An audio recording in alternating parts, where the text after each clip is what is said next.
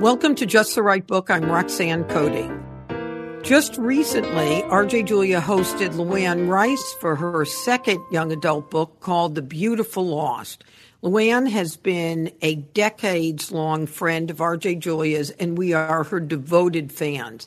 She also must have a lot of other devoted fans because she's been a New York Times best-selling author of 32 novels. She's been translated into 24 languages, and her newest YA novel, The Beautiful Lost, just came out this year. Luanne's books often center on love, family, nature, and the sea. In addition, several of Luanne's novels have been adopted for television, including Crazy in Love for TNT, Blue Moon for CBS, Follow the Stars Home, and Silver Bells for Hallmark Hall of Fame, and Beach Girls for a miniseries on Lifetime.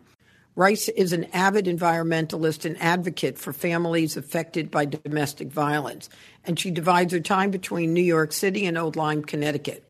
And stay tuned after a live event with Luanne to hear some science and sci-fi recommendations, perfect for celebrating the eclipse and getting you excited about other parts of our galaxy. But first, let's hear from Luanne Rice.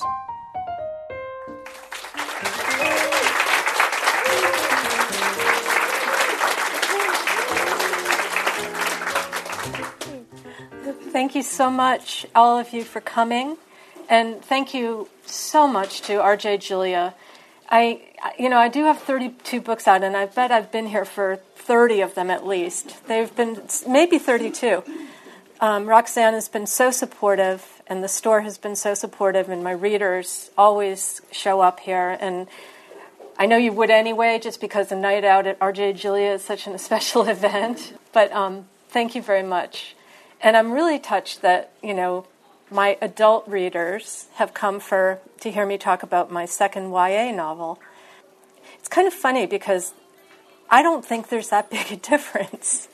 I think it's because in all my adult novels I have a lot of kids, and I've always written about families, and so that inspiration I don't think of it as being age-related particularly. One interesting thing about writing a young adult novel is that it's from the perspective of the teen, of the kid. And that's it, it's from her perspective. So I have to, when I wrote The Beautiful Lost, I had to go back in time, and be 16 again. And that was surprisingly easy. I don't really know what that means, but it was very, very fun and easy to do. I just got thrown off for a minute because I'm looking around and I keep seeing familiar faces that I wasn't expecting, and it's just a joy. And some of you are from really far away too, so that's kind of amazing. So The Beautiful Lost, a lot of my work takes place on the Connecticut shoreline. It's my favorite place to write about, my favorite place to live. And I set my novels in a fictional beach called Hubbard's Point that's based on a real place that my grandparents built. But grandparents on both sides built cottages. And my parents met there, in the 40s after the war. And I've spent every summer of my life there. And so it's sort of in my blood. And so when I was writing The Beautiful Lost, I wanted to set it in Connecticut. But there were two kids from sort of different walks of life that I wanted to bring together. And the girl comes from an inland town that's based on New Britain, which is where I'm from in the winter, or was when I was a kid. It's been a long time since I lived there. And the boy lived in Hubbard's Point. And she, at the opening of the book, Maya, who is named for one of the stars in the Pleiades constellation, is in a crisis. And she knows it, which I think sometimes we don't know when we're in a crisis. I think that sometimes it sneaks up on us. But Maya's sort of had a situation, which is that her mother left 3 years earlier to follow her dream, which is to be a whale researcher and to go study whales in Canada.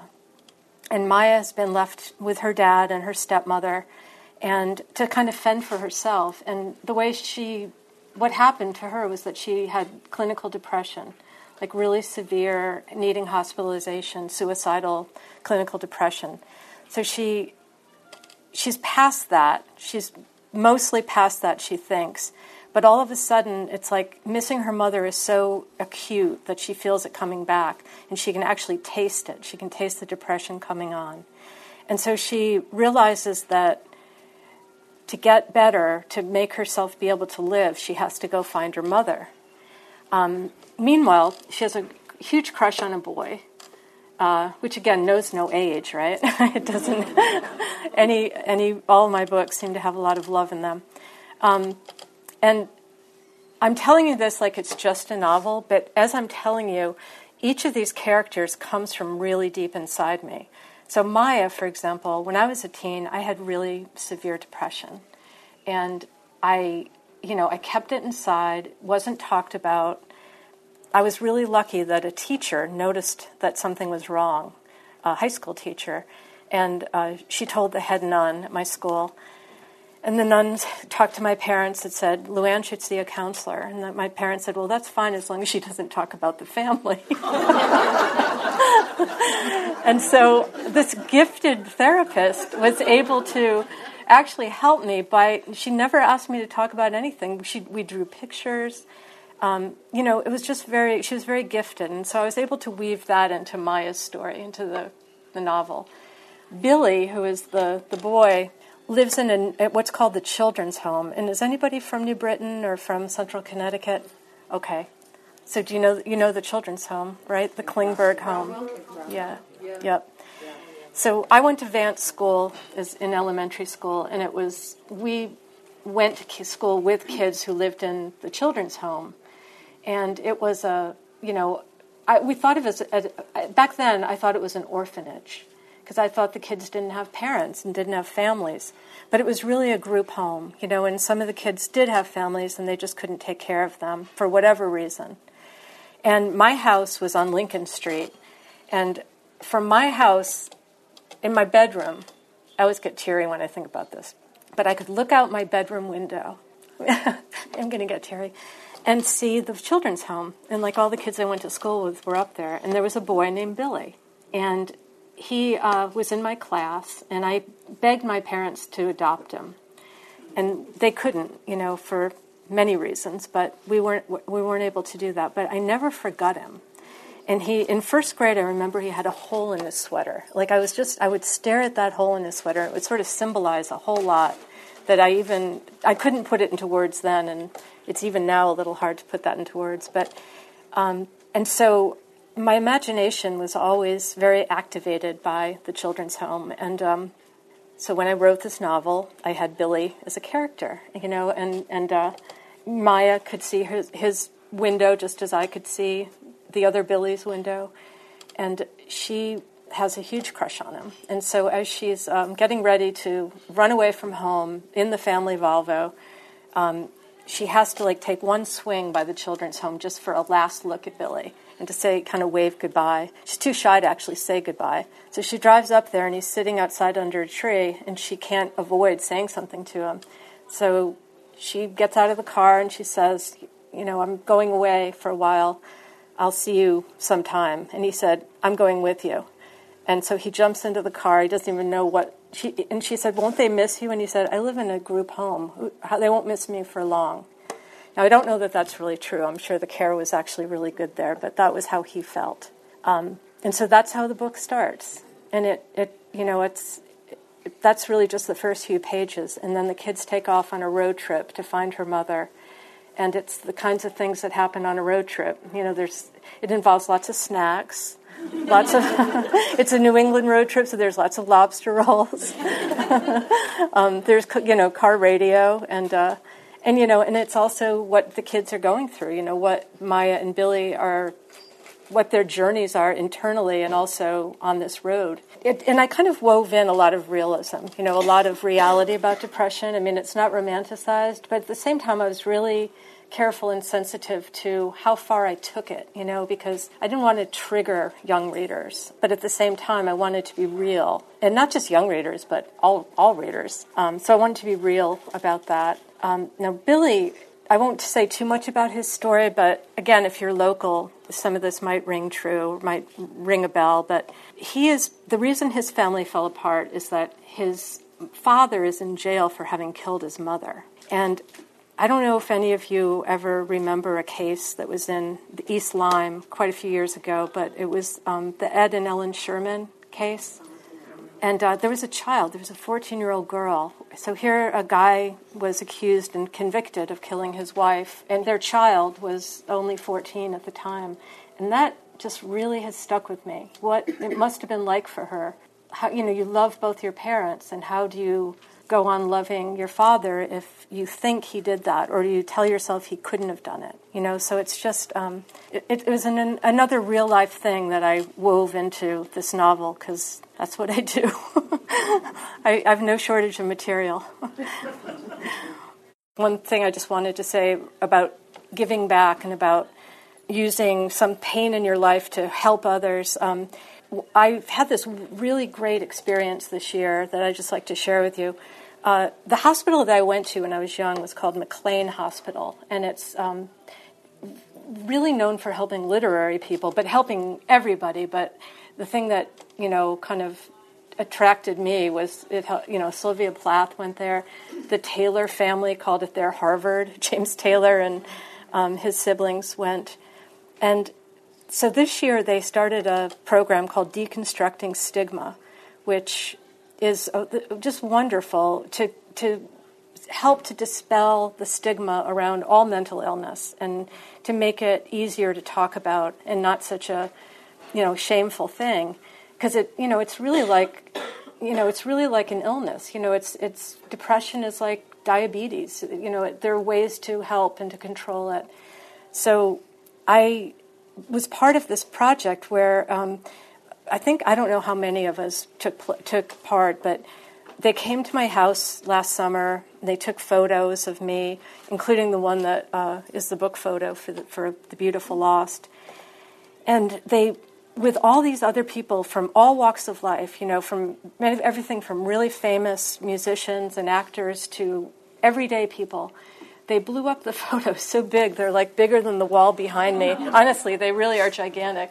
And they put them in concourses in airports, and with our stories, so our photos and then our stories, little snippets of the story. And it's, so that people who are walking to the planes will be going down this concourse and see, friendly faces, and then read a little bit about what we've gone through, so that they won't, maybe it will help them feel not so alone, or to maybe feel like, well, if Howie Mandel reached out for help, I can too, or, and so, anyway, that, I'm not saying that what I did was as great as Ray Hill, but it just was a feeling of wanting to use something I went through to help others.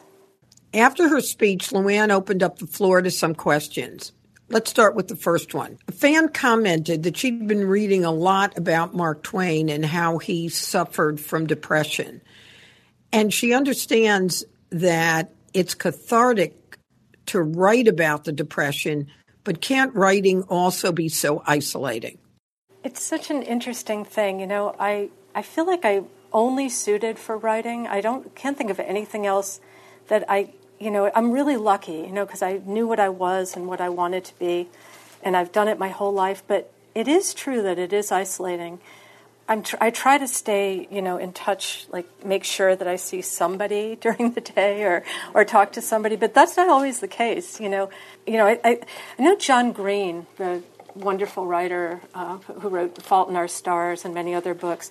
He believes in not romanticizing mental illness as an artistic thing, because I think he doesn't want people to think that it's in any way romantic, or that only creative people have it. Because it really is like everybody.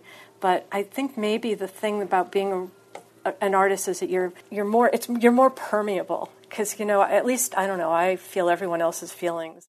So another fan asked, how did she decide to jump into the young adult arena, and will she be writing more? My niece Amelia, whose nickname is Mia, and she is now 30. She just had her 30th birthday, and she is a graphic novelist and wonderful comic artist and graphic novelist. But from when she was a little tiny girl, she would always say, she called me Luanne. She couldn't say Luanne. Luanne, will you write a children's book? And I'd say, yes, Mia, I will. And then I'd write another adult book. And next year when she could say, Luanne, will you write a children's book? And instead of writing a children's book, every single novel of mine, and this was unconscious, I didn't do this on purpose, had a kid who was Mia's age, who had brown hair and green eyes.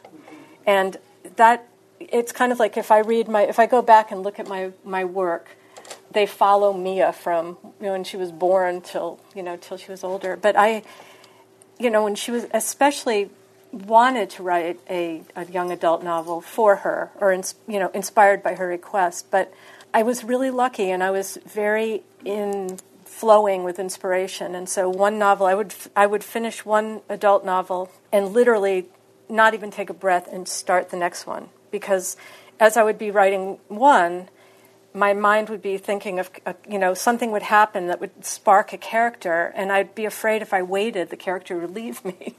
So I'd start the next one. And so it just went years and years. And then all of a sudden, Mia was not a young adult anymore, but I decided, okay, now's the time.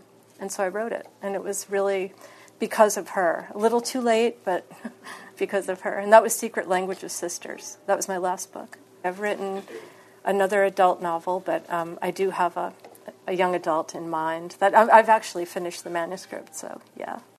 One of her fans asked about her character development process. Let's see what Luanne has to say about that. That is also the mystery of writing to me, is that I don't plot and I don't outline.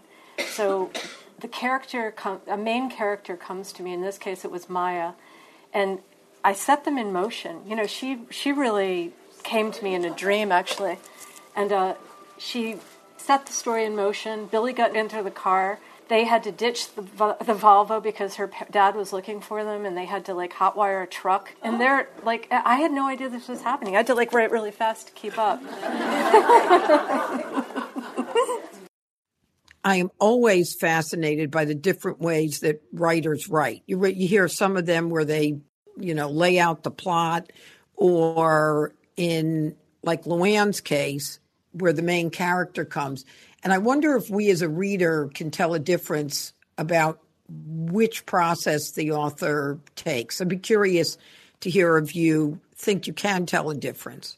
The other part of the process that you often hear writers talk about is that they don't know how it's going to end, that the writing sort of leads them to the end, which is what I guess this fan was asking about. And that is, if you don't know the ending, does it just evolve? Does it just pop into your head that you know where it's going? How does that work? Even within the day of writing, I don't know how that day is going to go. And, and by the end, I'm always surprised. And I'm usually blubbering because it's often emotional. I do have an editor. So sometimes I will hand in a manuscript, and then that's what editors do. Is it working or is it not working as a book, as a story? But we work really well in sync. And I think I feel like because it's so character-driven that it's not a plot thing. So it's things can't go wrong in the plot, but it is the motivation, really, what that character would, is it consistency of motivation, yeah. So, and I feel of all the arts, I have a lot of friends who are musicians and actors, and I've always felt really lucky to be a writer, because it's one of the arts where you get older and they're not going to kick you out. Because hopefully you get wiser, Somehow you've accumulated some experience that leads to maybe a better book and to better characters. One of the readers that were at the event was wondering, since so many of Luanne's stories have been turned into TV or movies, how do you feel about seeing your stories on the silver screen? I know some writers are not happy with the results of the movies that are made from their books, but I've been really happy and felt so lucky. I think that part of the trick of that is to let go and know that it's going to become something else. It's based on your book, but it will be something else that's, but it's fun. I've gotten to go on the sets and, I've stayed really close friends with some of the actors and producers and directors. So it's been really nice. And then we support each other. Beautiful Lost has somebody who's, optioned it, so we'll see what will happen, but, who knows. And before we close, I just would like to say, if you're looking for a great adult novel to read this summer, The Map That Leads to You. Some of you already have it. You're nodding about it. It's by J.P. Moninger, who is a.k.a. Joe Moninger. And so Joe Moninger, if any of you read my book, The Letters, I wrote it with Joe. We're really old friends. We go back forever. And we pretended to be a married couple that was breaking up. And we had a son, Paul, who had died in a plane crash in Alaska. And we were breaking up because our grief was so great. And so we wrote each other letters. And we actually felt like we were that couple getting divorced.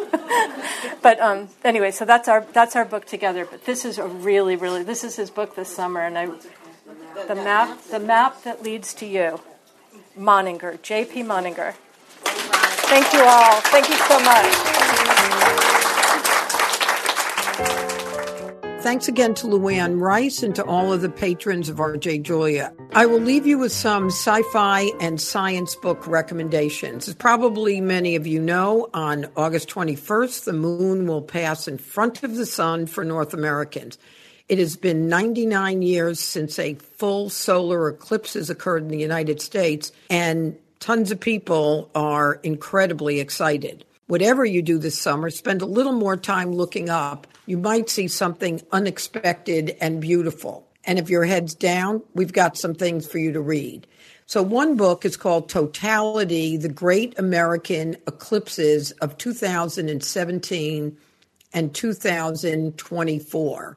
This book is full of fun factoids, pictures, graphs, and science between solar eclipses throughout history and into the future, like how do animals respond, what's the mythology, how do solar eclipses help scientists understand the sun. Read this book and you can find answers to all these questions. It's called Totality, The Great American Eclipses of 2017 and 2024.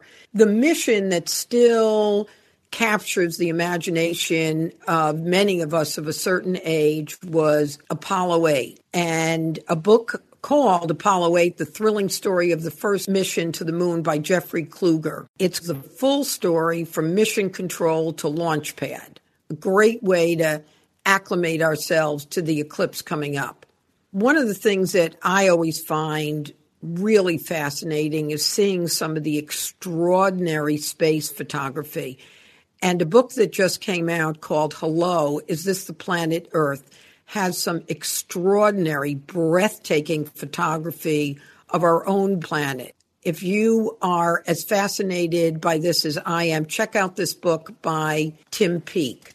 Or if instead of looking at the Earth, you want to look at the solar system, there's a book called Other Worlds, Visions of Our Solar System by Michael Benson. And this book has groundbreaking new photographic techniques that provide images unlike anything we've seen before. So hopefully these are a couple of books that either will get you to enjoy the eclipse more or just have fun reading science fiction or science.